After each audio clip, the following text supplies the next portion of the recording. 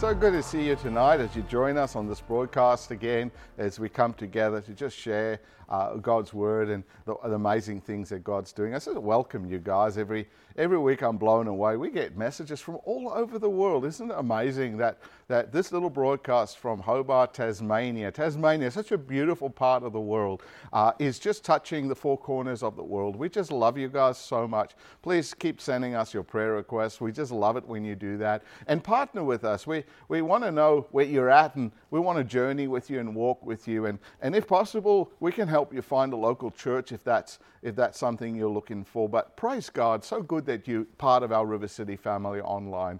Amen. God bless you. Well, I want to share with you a little bit of thought that's been percolating in my spirit to be a godly example. You know, we've just come out of Father's Day, and here in Australia, Father's Day is on a different day to other places in the world. And, you know, in the midst of that, I've been pondering a godly example. You know, we have God as an example. Sure, that's great. God is an amazing example. But sometimes when you think about God as your example, you think the benchmark is too high. It's too difficult. It's too hard. We're not God. How can we truly live like God? How can we truly be like God? But you know, the Bible is actually very helpful because there are examples in Scripture of people that actually have followed God in such a way that they became a godly example of Him to people in this world. I think even of Paul, when he spoke and he said, "Follow me as I follow Christ." He was saying that as long as I am a godly example, my life is worth following. But if I'm no longer a good representation or example of God, then don't follow me. And I think that's good advice in a sense for all of us. You know, there are people that God puts in our life, and people are fallible. People are not always perfect. They don't always do everything the way they need to do. And there's a good example in this, that when people are walking uprightly before God and they're a godly example, follow them. Follow them. Let them be a good mentor, a good encourager, a good person in your life to lead you and help you. But if they no longer do that, you know, just don't do that. Just keep your eyes on God and keep going in that direction. Ezekiel 22 verse 30 has this verse, and it really caught my eye. It says, I sought, this is Ezekiel speaking, God speaking, I sought for a man among them who would make a wall and stand in the gap before me on behalf of the land. But I could not find one. I could not find one. It's like the heart of God is looking to us, to people in the world, to build a wall and to stand in the gap on behalf of this land, on behalf of this nation, on behalf of our people, and to stand in the gap on behalf of our people is a powerful mandate. It's a powerful call. It's a powerful challenge from God that He would actually call His people to not just be in obscurity, to just be in a corner somewhere, but that He wants His people to be raised up in such a way that they can build a wall and stand in the gap and be the representation of God in this world. You know, there's an old saying that says a good man, a good woman is hard to find. And I think that's what God is saying here. He's saying that it's possible for you to be so fully filled and so fully empowered and so full of God that you can be a living example in the world that you live in. But we have to be willing to step into that. And I think sadly, there are far too few of us in the kingdom of God who are willing to put our hand up and say, God, send me. Far too few of us in the kingdom of God that are willing to say, I will devote my life to preaching the gospel, to serving the poor, to giving to those who are in need. I don't see that many in the body of Christ living the royal priesthood and being a holy nation unto God. But that's the challenge, isn't it? God wants us to be a godly people who do godly things so that the world can see the example of who He is in us. Amen. I just have a few thoughts today, and the world that we're living in is so moved into individualism, but God calls us to family. God calls us to be united, to be together. The heart of God is the heart of a father. You know, of all the examples of relationships that God could have chosen, some would question, why would he refer to himself as a father? Father is a corrupt idea. When we look at this world and we see all the things that are broken, and so many people come and say, oh, well, there's a lack of fathers, and because fatherhood is not working, and all of these things. And yet God says, no, my heart is to be like a father to my people. And so there must be something that we're missing. I don't think God is reducing himself down to an earthly example or earthly principle. No, he's calling an earthly concept of fathers to rise up to the godly example of what a good father is. And God is a good father. So I took some time and just thought about this over the last few weeks. And surprisingly, God took me to a book in the Bible that I did not think about until he really started showing me a few things. It's the book of Esther. The book of Esther, if you haven't read it, it's really a good book to read, but some people might be surprised that the book of Esther doesn't actually contain any major miracles. Yes, great things happen, powerful things happen, but there's no real amazing miracle. There's no direct intervention in the book of Esther where God shows up and does something amazing or supernatural. It's not in there. In fact, this may surprise you, but in the whole book of Esther, from beginning to end, God is not mentioned once. The name of God's not mentioned. God is not mentioned. And you may ask yourself, I did not know that. Why is it in the Bible? Why would a book be in the Bible that doesn't even talk about God? I think there is a purpose in it. I think sometimes we miss this. The book of Esther may not mention God by name, but the book of Esther certainly speaks of people who followed him, people who lived, people who believed, people who trusted. Intertwined through the whole book of Esther, there's obviously the story of Esther, but there's also the story of Mordecai. Mordecai, I believe, has really sprung up in this story as a man of God who lived by example, who was an example. Now, he was not God, and he is not God. He certainly had failings, and he certainly made mistakes. He probably wasn't a perfect man, as some would judge and some would criticize. But there's something I see in the book of Esther that just so beautifully shows us what God is talking about. In the book of Esther, we pick up of a man who recognizes that there is somebody in need. He adopts that child. He brings that child into his family. He cares for that child. He covers that child. He gives his name, his inheritance, a rightful place to that child. He devotes his life to covering, and he promises never to leave nor forsake. He promises to be there for that child no matter what. And even if it costs him his life, even if he has to lay down his life, he will do everything he can to protect that child. To me, that sounds like a great example of somebody who's following the godly example. And so we find in the book of Esther, this is what happens. In Esther 2 verse 7, it says, Mordecai had brought up Hadash, that is Esther, his uncle's daughter, for she had neither a father nor mother. The young woman was lovely and beautiful. When her father and mother died, Mordecai took her as his own daughter into his house. Isn't that wonderful?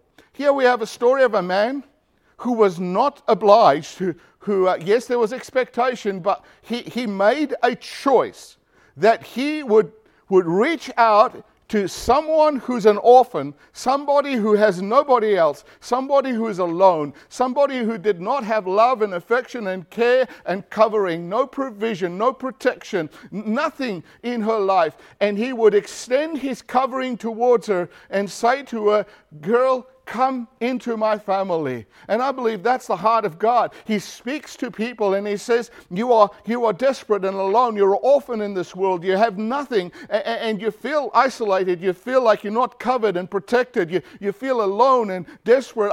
I extend to you an invitation to come into my family, to come into my world. I adopt you into my household. And the story of Esther is quite profound. She grows up as a virgin in his house, and as she grows up, they were unwanted.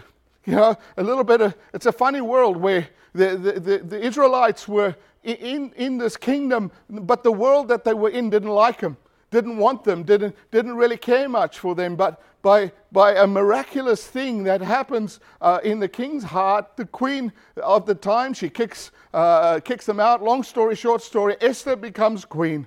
And Mordecai had to let her go as the king took her for himself. And so the story is challenges come, Mordecai steps in, Esther steps in, Esther speaks. We find this verse here in Esther 4:13. Mordecai tells Esther, "Do not think in your heart that you will escape in the king's palace any more than all of the other Jews.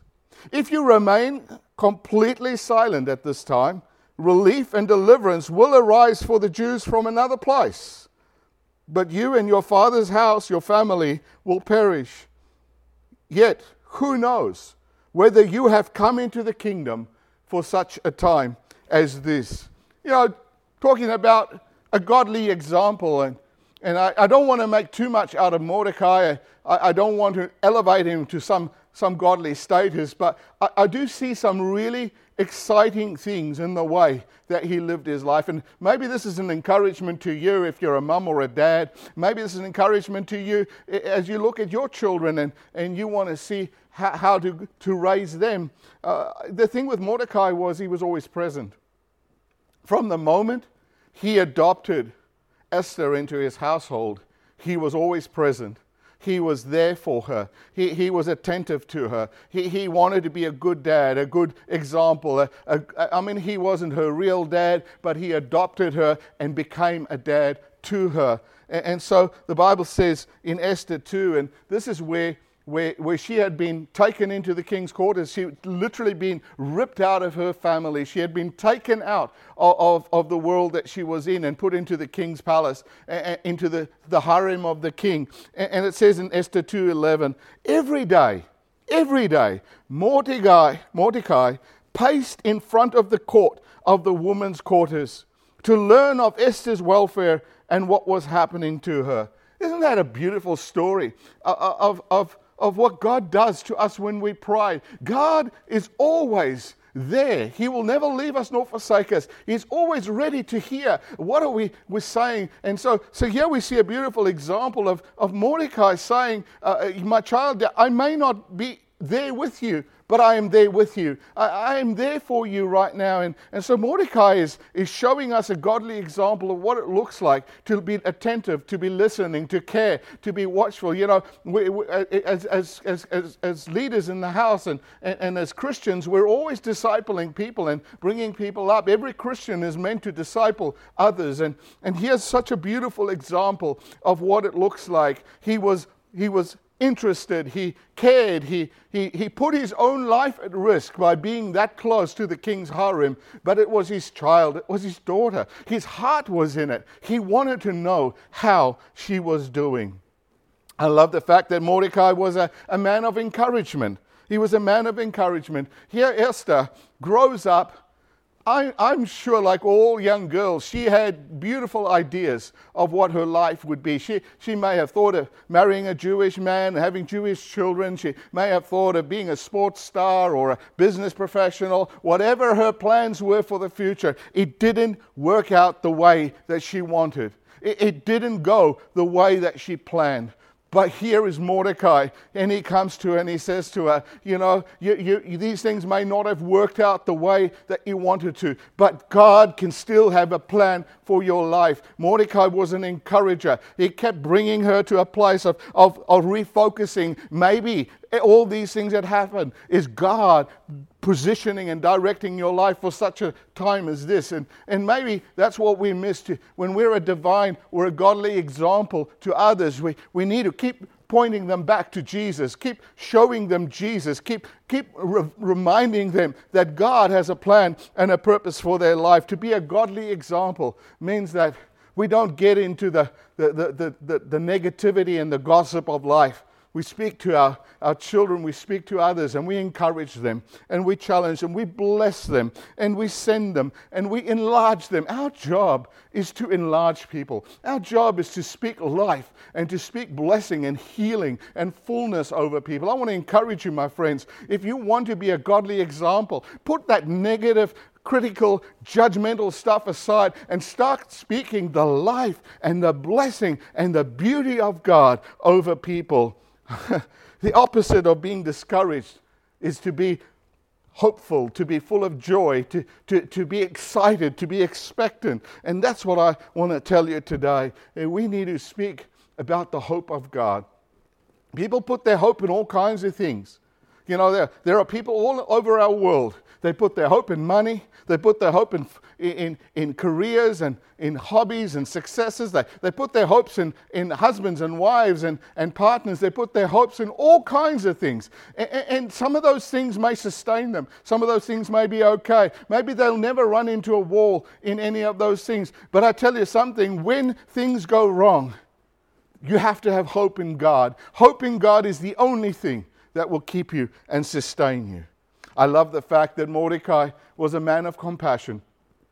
He cared for Esther. He cared for her as his daughter. But you know what? He cared for the nation too. He cared for the family and he cared for the people, for the Jews. And when he saw that what was happening here, something was about to happen that could destroy or kill a nation, his heart was stirred with compassion. He knew he had to do something. He knew he had to step in and take a proactive action to do something in this place. He was a servant unto the nation. And here's the thing in the story of Esther.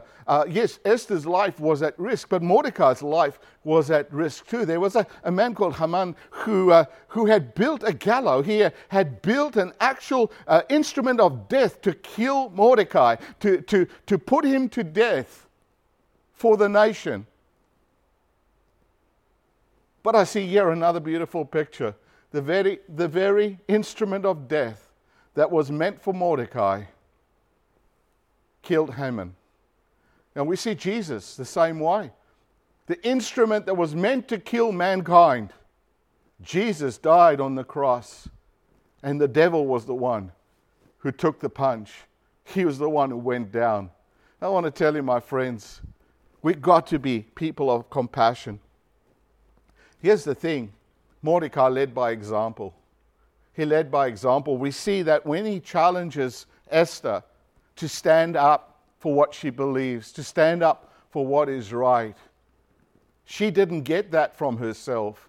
She got that from the example of her father, her spiritual father, who had led her this far. I love that it says that she fasted and she prayed. That had to come from somewhere. There was a godly example that led her to that. But the Bible also says that when she was challenged, her approach was, I will do this.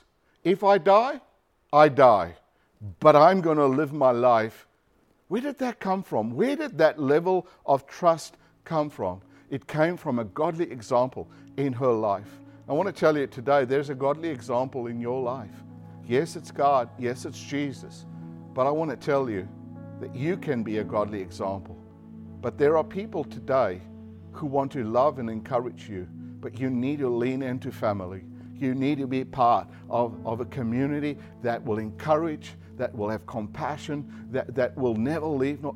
There is a godly example of a family of Christ, and you need to be part of it, because I tell you, there's nothing as empowering as being around those who will encourage your faith and help you to stand strong. And this is the challenge I have for you today in this message, is you can be far more powerful than you realize. Like Esther, you can stand in such a time as this moment, but you can't do it unless you are standing with God and with godly examples around you. I want to encourage you, if you're feeling lonely, you're feeling discouraged, maybe you're watching and you haven't been part of a Christian community for a while, and maybe you haven't walked with others for a while, I tell you, there is real benefit to being part of a genuine, godly example of a family.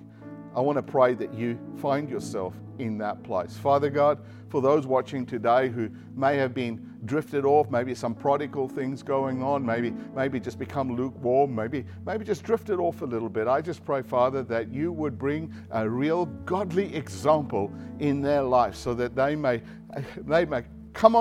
get on fire again for the things of God and start to do great and amazing things in this world for the kingdom of God. And then for those watching today as well, I pray that they become godly examples to others in this world. Because my friend, there's nothing as beautiful and as wonderful as leading others in the things of God and seeing them excel and do great and mighty things in their faith and trust with God. Thank you, Father, for blessing my friends. In Jesus' name I pray. Amen. Thank you so much again tonight for joining us. I just love to just spend this time with you. I hope you're encouraged by that. Let's both find godly examples for our life, but let's also be godly examples to others. This is what family looks like. The family of God. Our Father wants us to be that kind of children. Paul said, "Follow me as I follow Christ." And I tell you the same thing. Follow me as I follow Christ should be your anthem as well. God bless you. Amen.